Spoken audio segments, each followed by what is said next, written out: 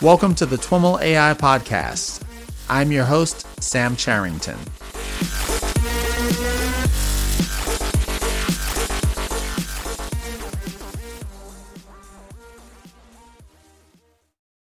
All right, everyone. I am on the line with Max Welling. Max is Vice President of Technologies at Qualcomm Technologies Netherlands and a full professor at the University of Amsterdam. Max was a guest of the podcast just about a little bit over a year ago in May of last year, where we talked about gauge equivariant CNNs, generative models, and the future of AI. And I am super excited to welcome you back to the show, Max, to catch up on what you've been up to and dig into some really interesting topics. Hi, Sam. Thank you for having me again on the show. Absolutely. I'm really looking forward to our conversation. You may know this, but last year's podcast that we did was the second most popular show of the year. So it was the second most downloaded show for the podcast. And I am sure this one will be just as hot. So looking forward to digging into it. Before we jump into our topics, which include topics like neural augmentation, federated learning, graph neural networks, give us an update on what you've been up to at Qualcomm and the current focus of your research at the university. Yeah, so I think many of the topics that we've talked about last year are still hotly pursued at the university and at Qualcomm. So we're doing a lot of generative modeling where we look at how can we build models that can generate high dimensional data like images and audio in a very realistic way, trained completely unsupervised from data. We are also looking at invariances and sort of symmetries in data and how we can embed those into these models. And in particular, also looking at graph neural networks with applications now also to molecules. So we've started sort of a project where we try to predict the properties of molecules, and that can be very naturally modeled with a graph neural net because a molecule is a little bit like a graph. And we've made these models also symmetric to rotations in 3D space. So if I take a molecule and I rotate it around, then sort of the internal representations of that neural network need to transform in a coherent way under these rotations. And since it's a graph neural net, it is also symmetric under permutations of the nodes. And so all of these symmetries are built into the neural network and sort of trying to predict properties for drugs, for instance, and in the context of see if we can find something that is good against COVID.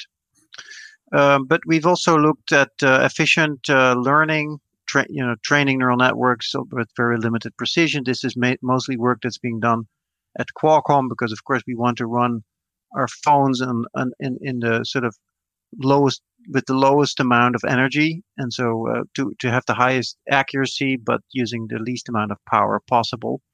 And so we've been a lot of research in trying to make these these neural network computations very low precision. And as a sort of an additional sort of new track in there, we've also been looking at quantum computation now, and in multiple ways. So first of all, quantum chips might be around the corner. Can we design good neural networks that would run on quantum chips?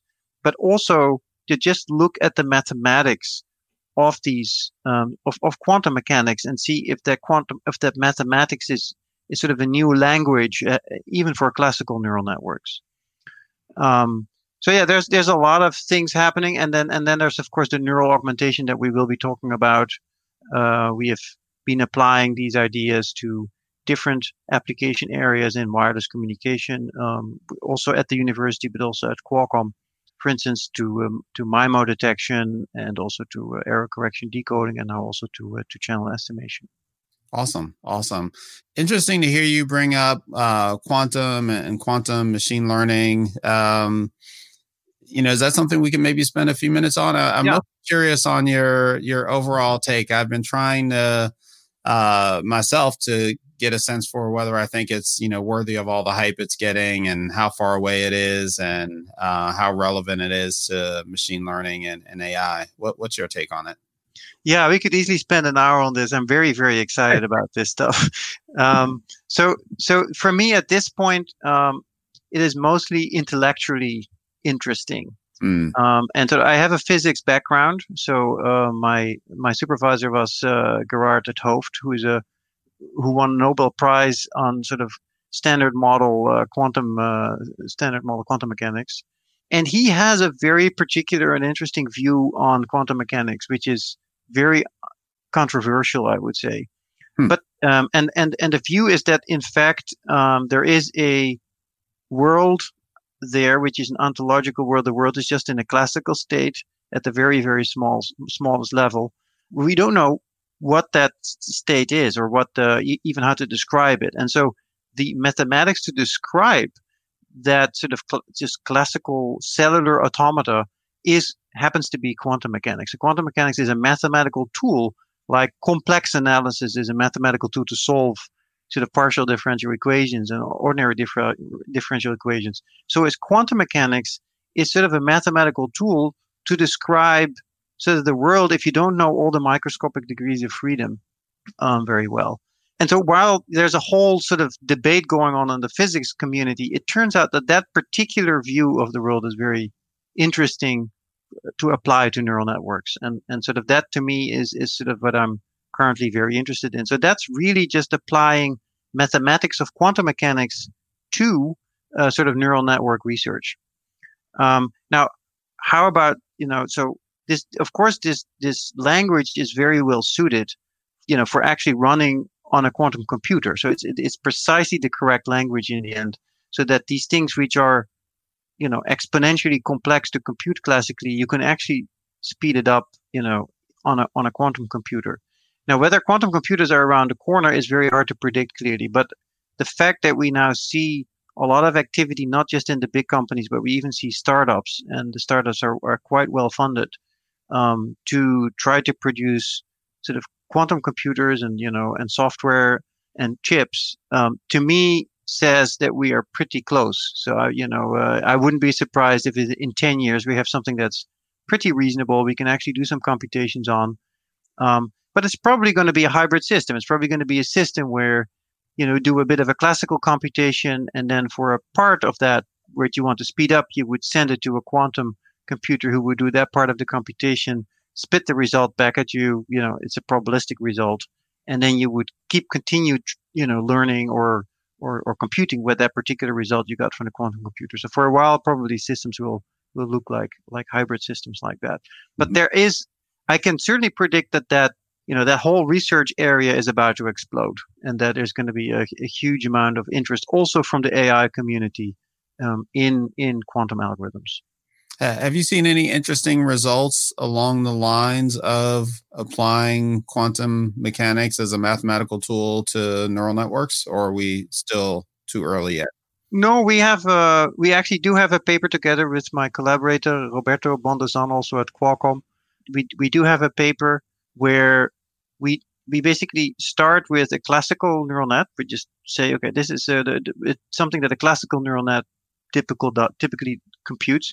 Now, let's say, what do we need to do in order to compute that, to put that on a quantum computer? So the first step is to say, okay, how can I efficiently run a classical neural net on a quantum computer? Maybe strange, because why would you do that? But you learn a lot about the language of quantum mechanics if you force yourself to go through that procedure. So once we've done that, we now ask, okay, can we now slightly deform that classical neural net into the quantum regime? So not like full-blown, quantum, but let's say just make a small perturbation of that classical system into the quantum regime, and see if we can then still perhaps do classically even sort of fast computations, and just see if we can improve, the models that we designed with our classical tools with this new sort of earned degree of freedom that you now have, this quantum degree of freedom, which is sort of where you can now start modeling in. So we have done that, and there's also a lot of other people who have, but mostly the research is about, how can I design good quantum algorithms on quantum computers? But I think that's maybe too limited of a scope to think about. Mm-hmm. Mm-hmm. So one of the things that we wanted to talk about is your work looking at what you call neural augmentation, and some various applications of that. When you say neural augmentation, do you mean that in the colloquial sense of, augmenting human intelligence with, neural networks and AI, or do you mean something different? So the way I mean it is, before the sort of the deep neural network sort of explosion, people, and also in other communities, like in science, the scientific community or the signal processing community, people have sort of hand designed algorithms that were very smart and that worked very well. And there was a lot of deep thought going into these algorithms when they designed these algorithms. So there's a lot of knowledge in some sense embodied in these algorithms. And if you look at the sciences, of course, people write down sort of partial differential equations to model the world, right? And so there's like centuries of sort of scientific research that is basically embodied in these equations. Even though the equations might look simple, right? There's a lot of knowledge that is embodied in these equations. Yet, you can ask yourself, when the world is very complex, like if you're trying to model the internet or something like that, you can ask yourself, is our imagination strong enough to model all these small little details, that might be going on in such a complex system? And, for me, the answer is clearly no. Maybe there's exceptions. Maybe somehow physics at the very fundamental level is simple and you could write it down, very simply with a few parameters or no parameters. But systems out there in the real world, like for instance, human interactions, are so complicated that every model that we write down is way too limited.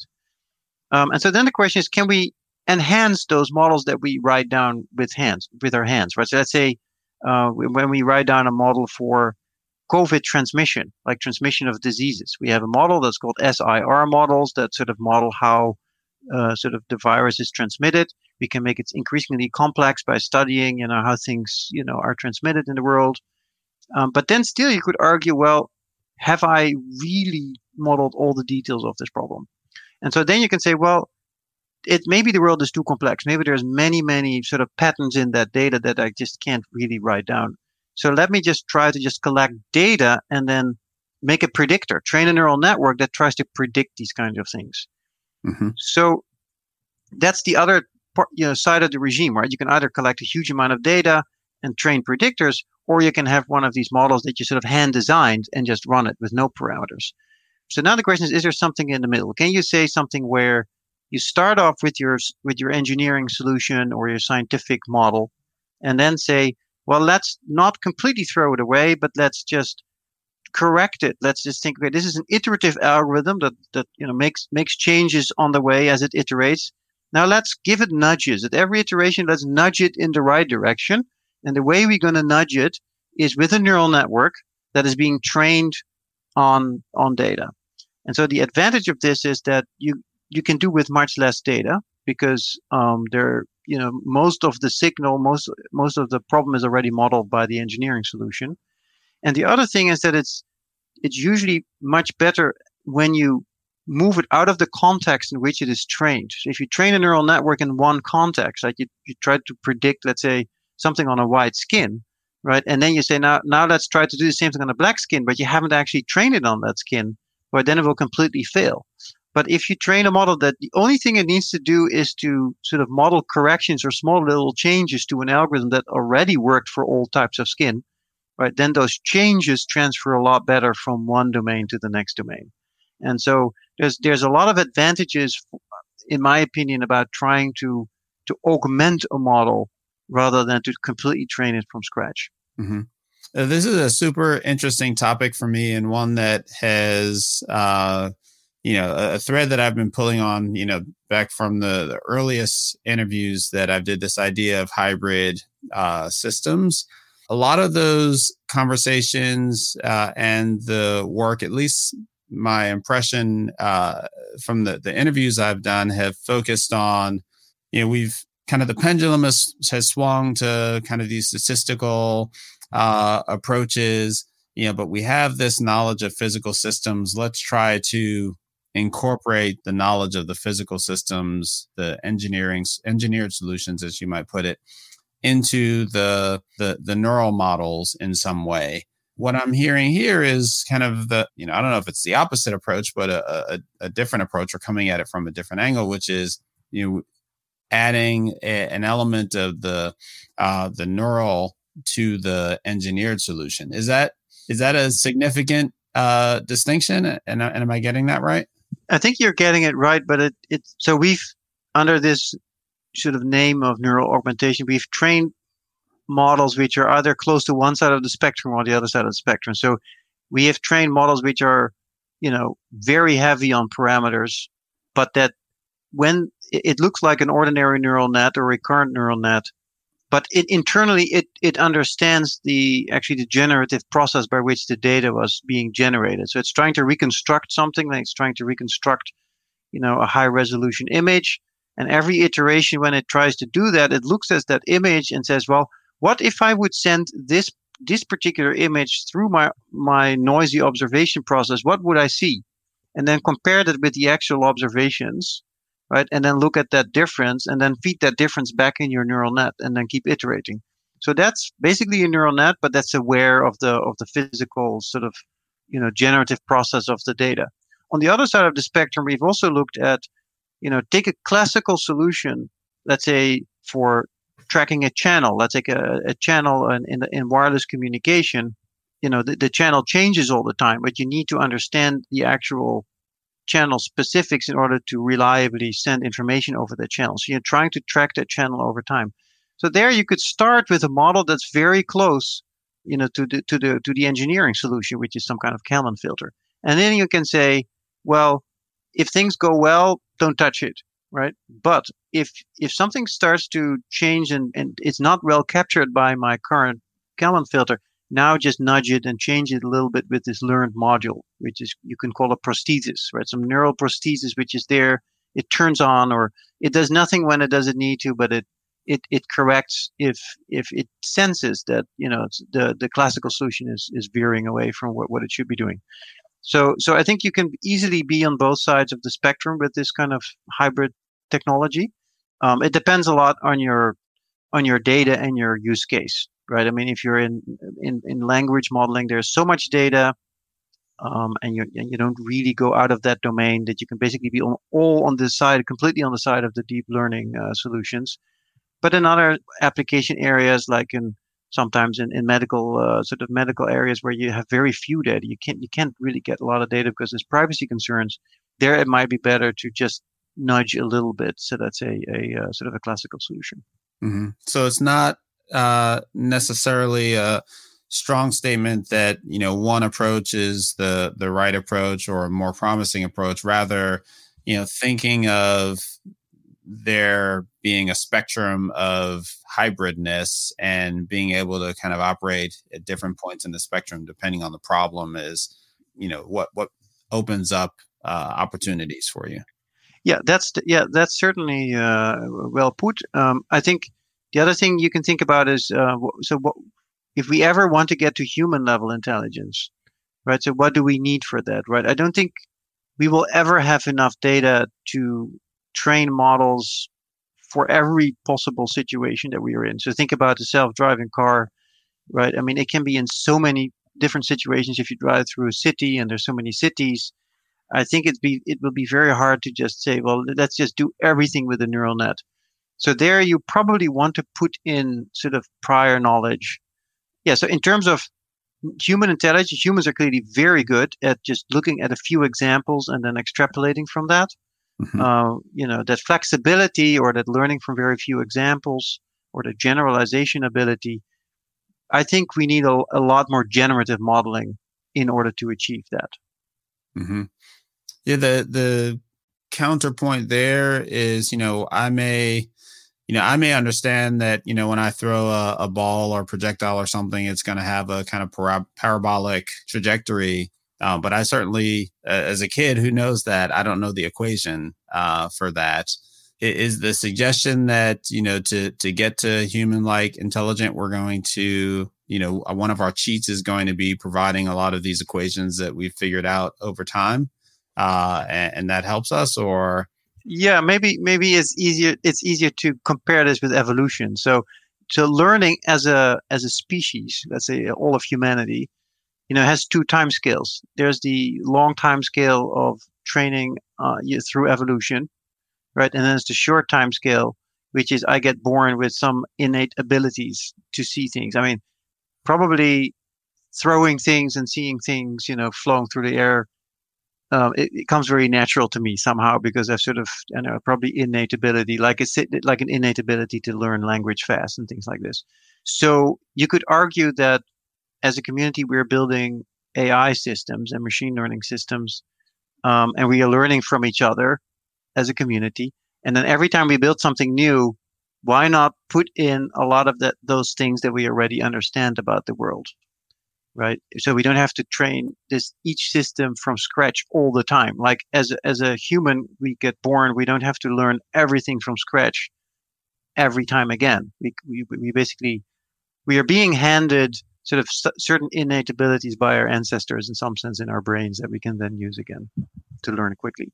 In the example you mentioned with the wireless channel tracking and Kalman filters, often with these kind of engineered solutions, you've got some, equation or set of equations that's fairly well understood, and you've got like a, magic parameter, or two, or, some number of them that either you are able to kind of, in a perfect world, you're able to calculate, based on principle, in the real world, or in noisy situations, maybe you guess. And I'm envisioning that, where you're introducing the neural augmentation here is, guessing at that parameter better. Is that an oversimplification for what's happening in these kinds of models? Yeah, a little bit maybe, because I would say having a few parameters in your classical model is probably falls squarely on the classical sort of approach. So you have to imagine that you're actually building a neural network with a whole lot of parameters, think millions of parameters, that is running alongside the classical solution, that is receiving input from the classical solution as well as from other observations. And it's sort of doing its own computations, but instead of trying to compute and predict the entire signal, it's just trying to compute the difference of the real signal and the signal produced by the classical system. So it has a much easier task, but it is a full-blown system with a lot of parameters and a full neural net or a graph neural net. So it uses the full machinery of deep learning in that sense. Maybe you have to regularize it heavily because, maybe you don't need as many parameters, but we know how to do this very well these days. But it's really a true deep learning system running alongside the classical solution that is interacting with the classical solution in a way to sort of work together optimally.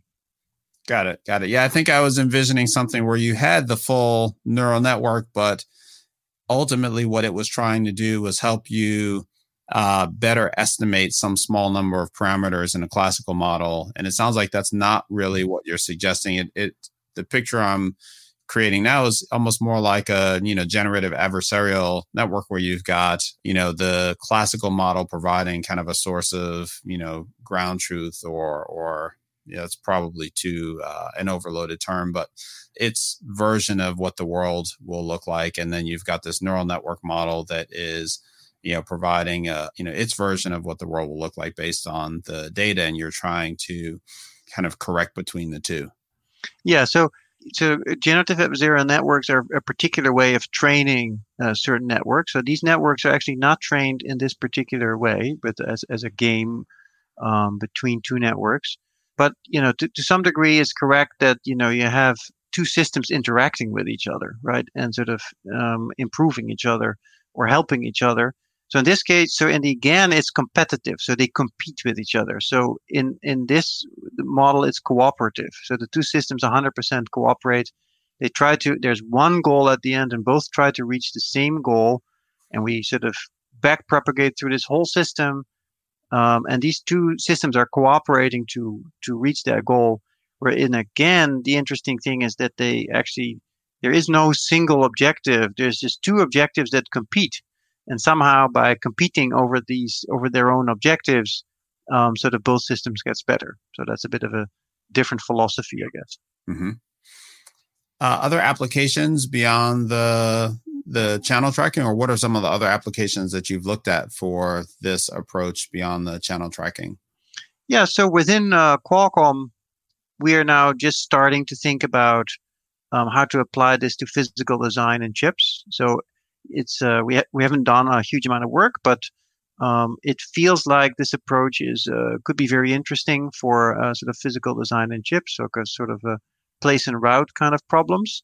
And at a mathematical sort of abstract level, how that looks like is I have a whole bunch of components, small little cells that I need to sort of put on a canvas.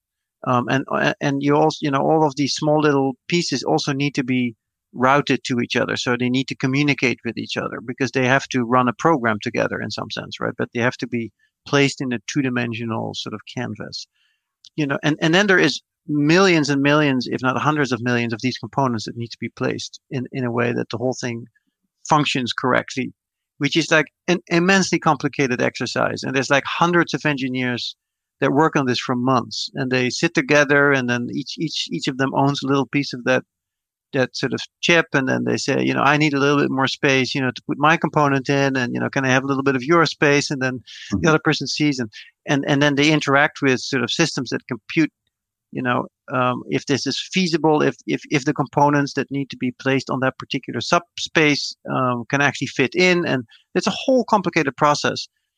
When I've looked at that, I've been incredibly impressed by what these engineers all do together. At the same time, this is ripe for machine learning applications, and some companies have indeed started to look at the problem like that. So this is a very complex combinatorial optimization problem where you have to sort of design the shapes and put the shapes on a canvas like a puzzle, so that the whole thing sort of fits, and also all the components that need to communicate can communicate with each other without having huge long wires to connect them. Mm-hmm. And so here you can think of, okay, can we write down a combinatorial optimization tool that if I sort of look at every iteration of a step of that tool, right, can I think of that as one layer of a neural net? And then can I try to figure out, can I then have my combinatorial optimization tool run together with a neural network that tries to sort of interact with that combinatorial optimization tool in order to get a better solution to this problem? And the key here, which is very interesting in my opinion, is that instead of trying to solve each problem again and again and again, you can now create a whole bunch of these problems and sort of learn from all of these problems, sort of common patterns of what it means to solve one of these problems efficiently. And then again, you can transfer that knowledge from one problem to the next problem, which is just a generalization performance. And sort of at the university, at some point with Wouter Kool and Herke van Hoof, who was a PhD student at the university. For instance, we looked at a problem like that for a traveling salesman's problem, which is a combinatorial optimization problem where you try to visit a number of cities as you go around, and you have to sort of end up, make a full circle through all the cities, but the total amount of distance that you travel, you want to minimize. And so we showed there that, there's a lot of classical solutions which are very powerful, but you can also attack this with these machine learning tools and learn common patterns in solving these particular problems. And this is, for instance, very useful when you sort of are halfway through a solution and then something changes quickly, right? So it's like you're delivering your stuff and then somebody says, well, this person doesn't want anything anymore, or, you should skip this in this city, right? Then instead of recomputing the whole solution to this problem, you can just use your trained machine learning algorithm and sort of embed that new constraint and then keep going. Again, the augmentation part here is I have a combinatorial optimization solver and I have a neural network that looks at many problems at the same time. And this neural network is going to talk to the solver and say, why don't you do this? Or why don't you suggest, why don't you make this move? Or, this move at this phase in your optimization problem for this type of problem is a very good phase, for a very good step for you to take now. Right. And so that's how that could be applied to this kind of chip design. And in this case, are you using kind of feed forward networks or reinforcement learning or combination of, have you tried different solutions here? So some companies, like there's been a paper by Google recently. They have used reinforcement learning for this particular problem. So, but I think the general philosophy is more general. So you can take any solver and then unroll it. Just think of it as every iteration of that solver, right? Let's say it takes 100 steps in order to come to a solution. So think of every step as one layer in a neural network. And then you just have this backbone, which is a fixed set of steps, which is what the solver gives you. And then around it, you build your neural network, flexible transformations that will, and neurons that store information that you can read and write from, that somehow perturb and change and suggest things to this backbone solver. And this model that does the sort of suggest, the optimization could be a reinforcement learning tool, or sort of algorithm, but it could also be something else. It doesn't have to be that. In some of the cases that you are talking about, you mentioned Kalman filters. That's a fairly well understood approach to engineering this channel tracking problem. How well defined or concrete does the traditional engineering solution need to be? Are there cases where the traditional model is rough or approximate, and does this hybrid model work as well or better even? So of course, it only makes sense if the hybrid model actually works better. So every time, basically what happens is that the model should learn to shut off when it's not improving the classical solution, because then the classical solution suffices. But if the model is rough, if the model that you think the world works is not actually how the world works, and so there's mistakes in that model, and you have sufficient data to train these sort of more subtle patterns in the data, then in fact this model will start to perform better. And we've seen very consistently when applied to many problems that you see, so you have a fully trained solution. The fully trained solution works very poorly when you have very little data. But if you start to throw more and more data at it, it will keep improving. Then there is the classical solution. It works a lot better than the learned solution when you have very little data, because there's all this prior knowledge in it. But then as you throw more and more data at it, it doesn't improve at all because it doesn't use that data. And so there's a switchover point where the learned solution will improve over the classical solution. And now if you look at the hybrid solution, it's the best of both worlds. So when the data set is very small, it will understand that it will have to rely on the classical solution. But when you throw more and more data at it, it will understand that it can now improve the classical solution by using the data. And you see that this hybrid solution, for whatever amount of data you're using, will always be below both these solutions. Now, if you have an infinite amount of data, the learned solution and the hybrid solution will about be equally good, because the hybrid solution will completely ignore the classical solution. Are there specific papers that you can point us to that you and your teams have done in this area, or is this all pre-publication? At Qualcomm, the stuff is at this point pre-publication, but there's a paper, for instance, where we applied this idea to MRI, magnetic resonance imaging, where we actually were in a competition. It's called Fast MRI competition, organized by Facebook and NYU, which we actually one of the tracks in. And the papers around MRI, and so the model was called a recurrent inference machine, RAM. So those papers are a very good indication of the general philosophy. Yes. Okay. Awesome.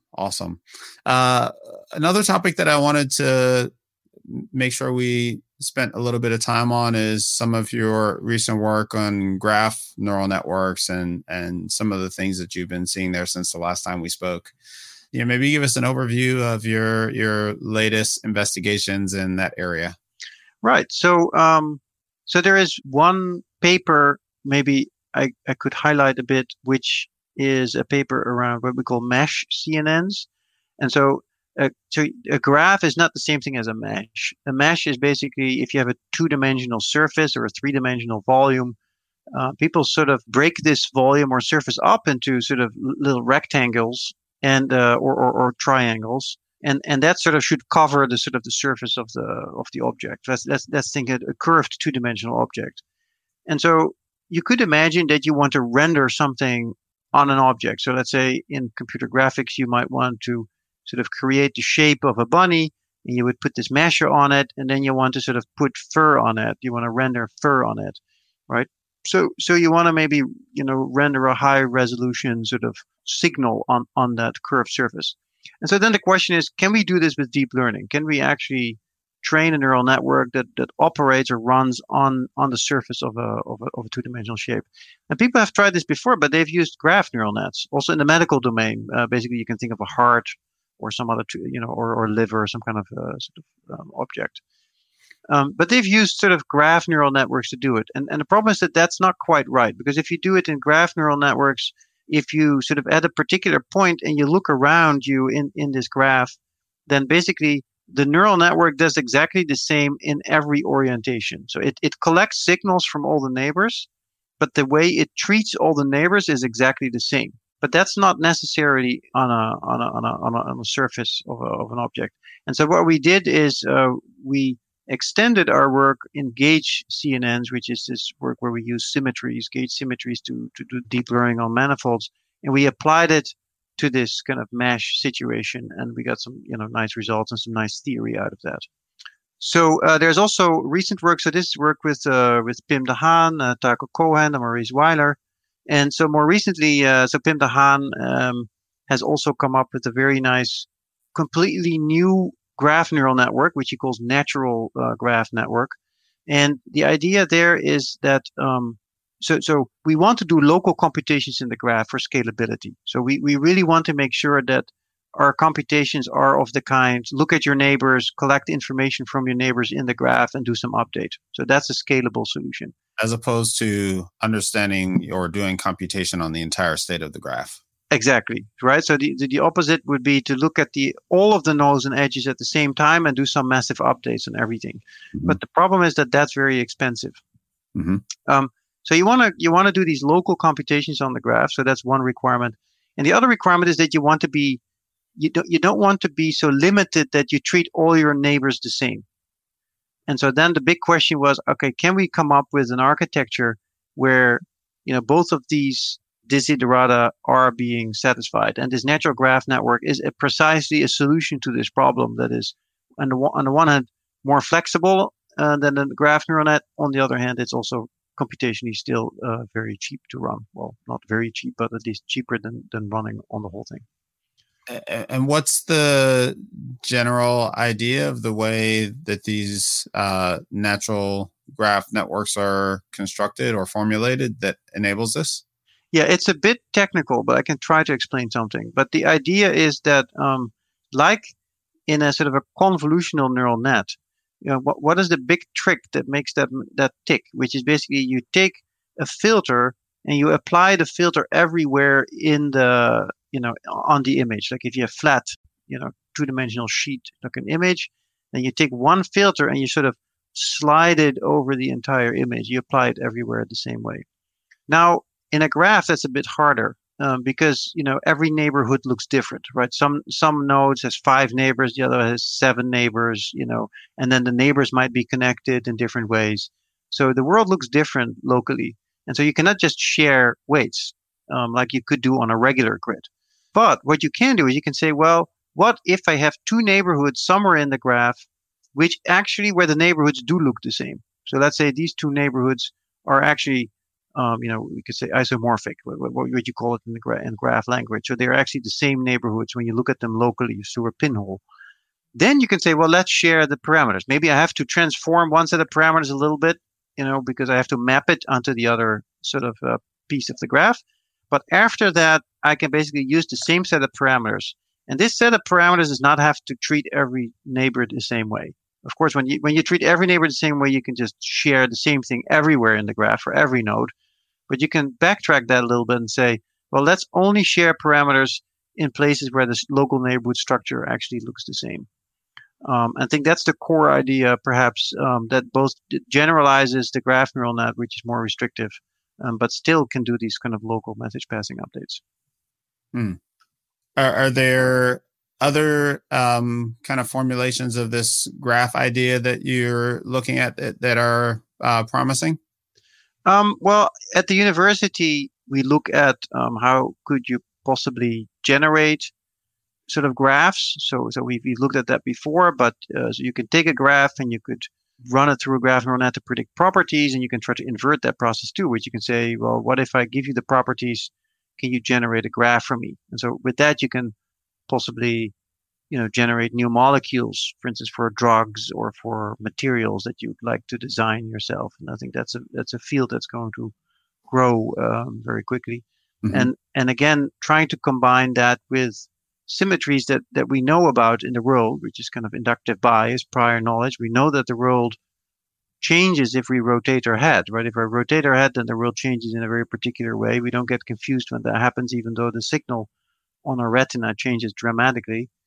In our brain, we don't get very confused because we know how to transform these things into each other when we rotate our head. And so the same thing goes for graphs. If I rotate a graph, the internal representations that live on the nodes should transform in a very sort of structured way.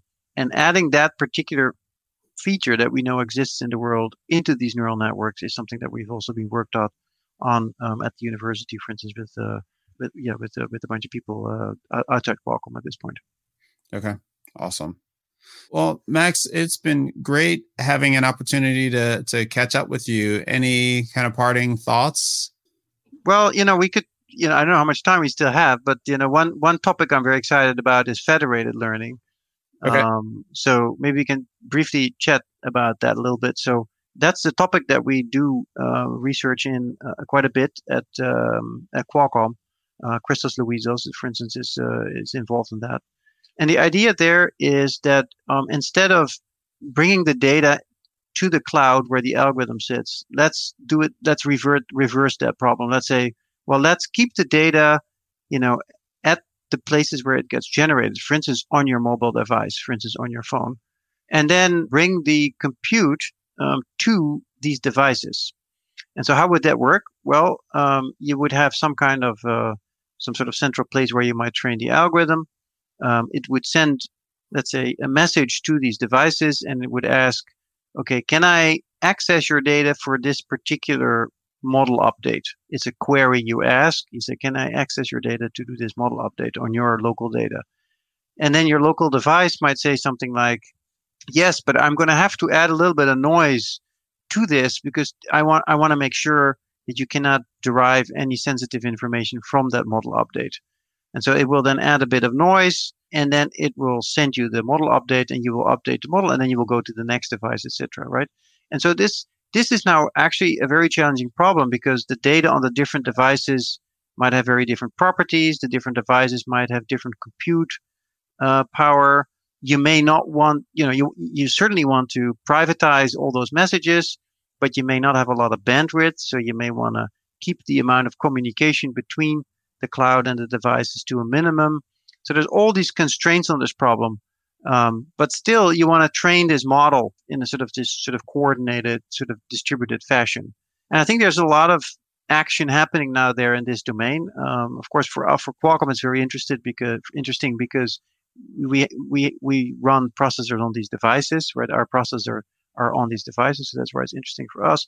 But more generally, I feel this might be the future compute paradigm, because it also solves this privacy issue, right? Maybe we do not want to send in the future all our data to big companies or to government organizations and all these kinds of things. We want to just keep our data. Maybe we want to even sell our data. You say, okay, you can get a model update, but you have to pay some for it, right? Mm-hmm. And we want to do this in a way that whatever I send, I can sort of control the privacy myself. So I can say, this is sensitive data. I want to make sure that you can learn nothing about this data, despite the fact that you may want to do sort of a model update with it. And then there's other data maybe I don't care too much about the privacy, and so you can have it. And sort of there's this whole interesting idea of maybe a market that might emerge from this, where people have data, people want to train algorithms, and they sort of connect to each other in a distributed fashion, and they communicate in a way that's privacy sort of free, safe, and sort of in this kind of whole sort of ecosystem models get trained on this distributed set of data. Mm-hmm. So that's something that we're working on at Qualcomm, and I'm very excited about it too. Yeah.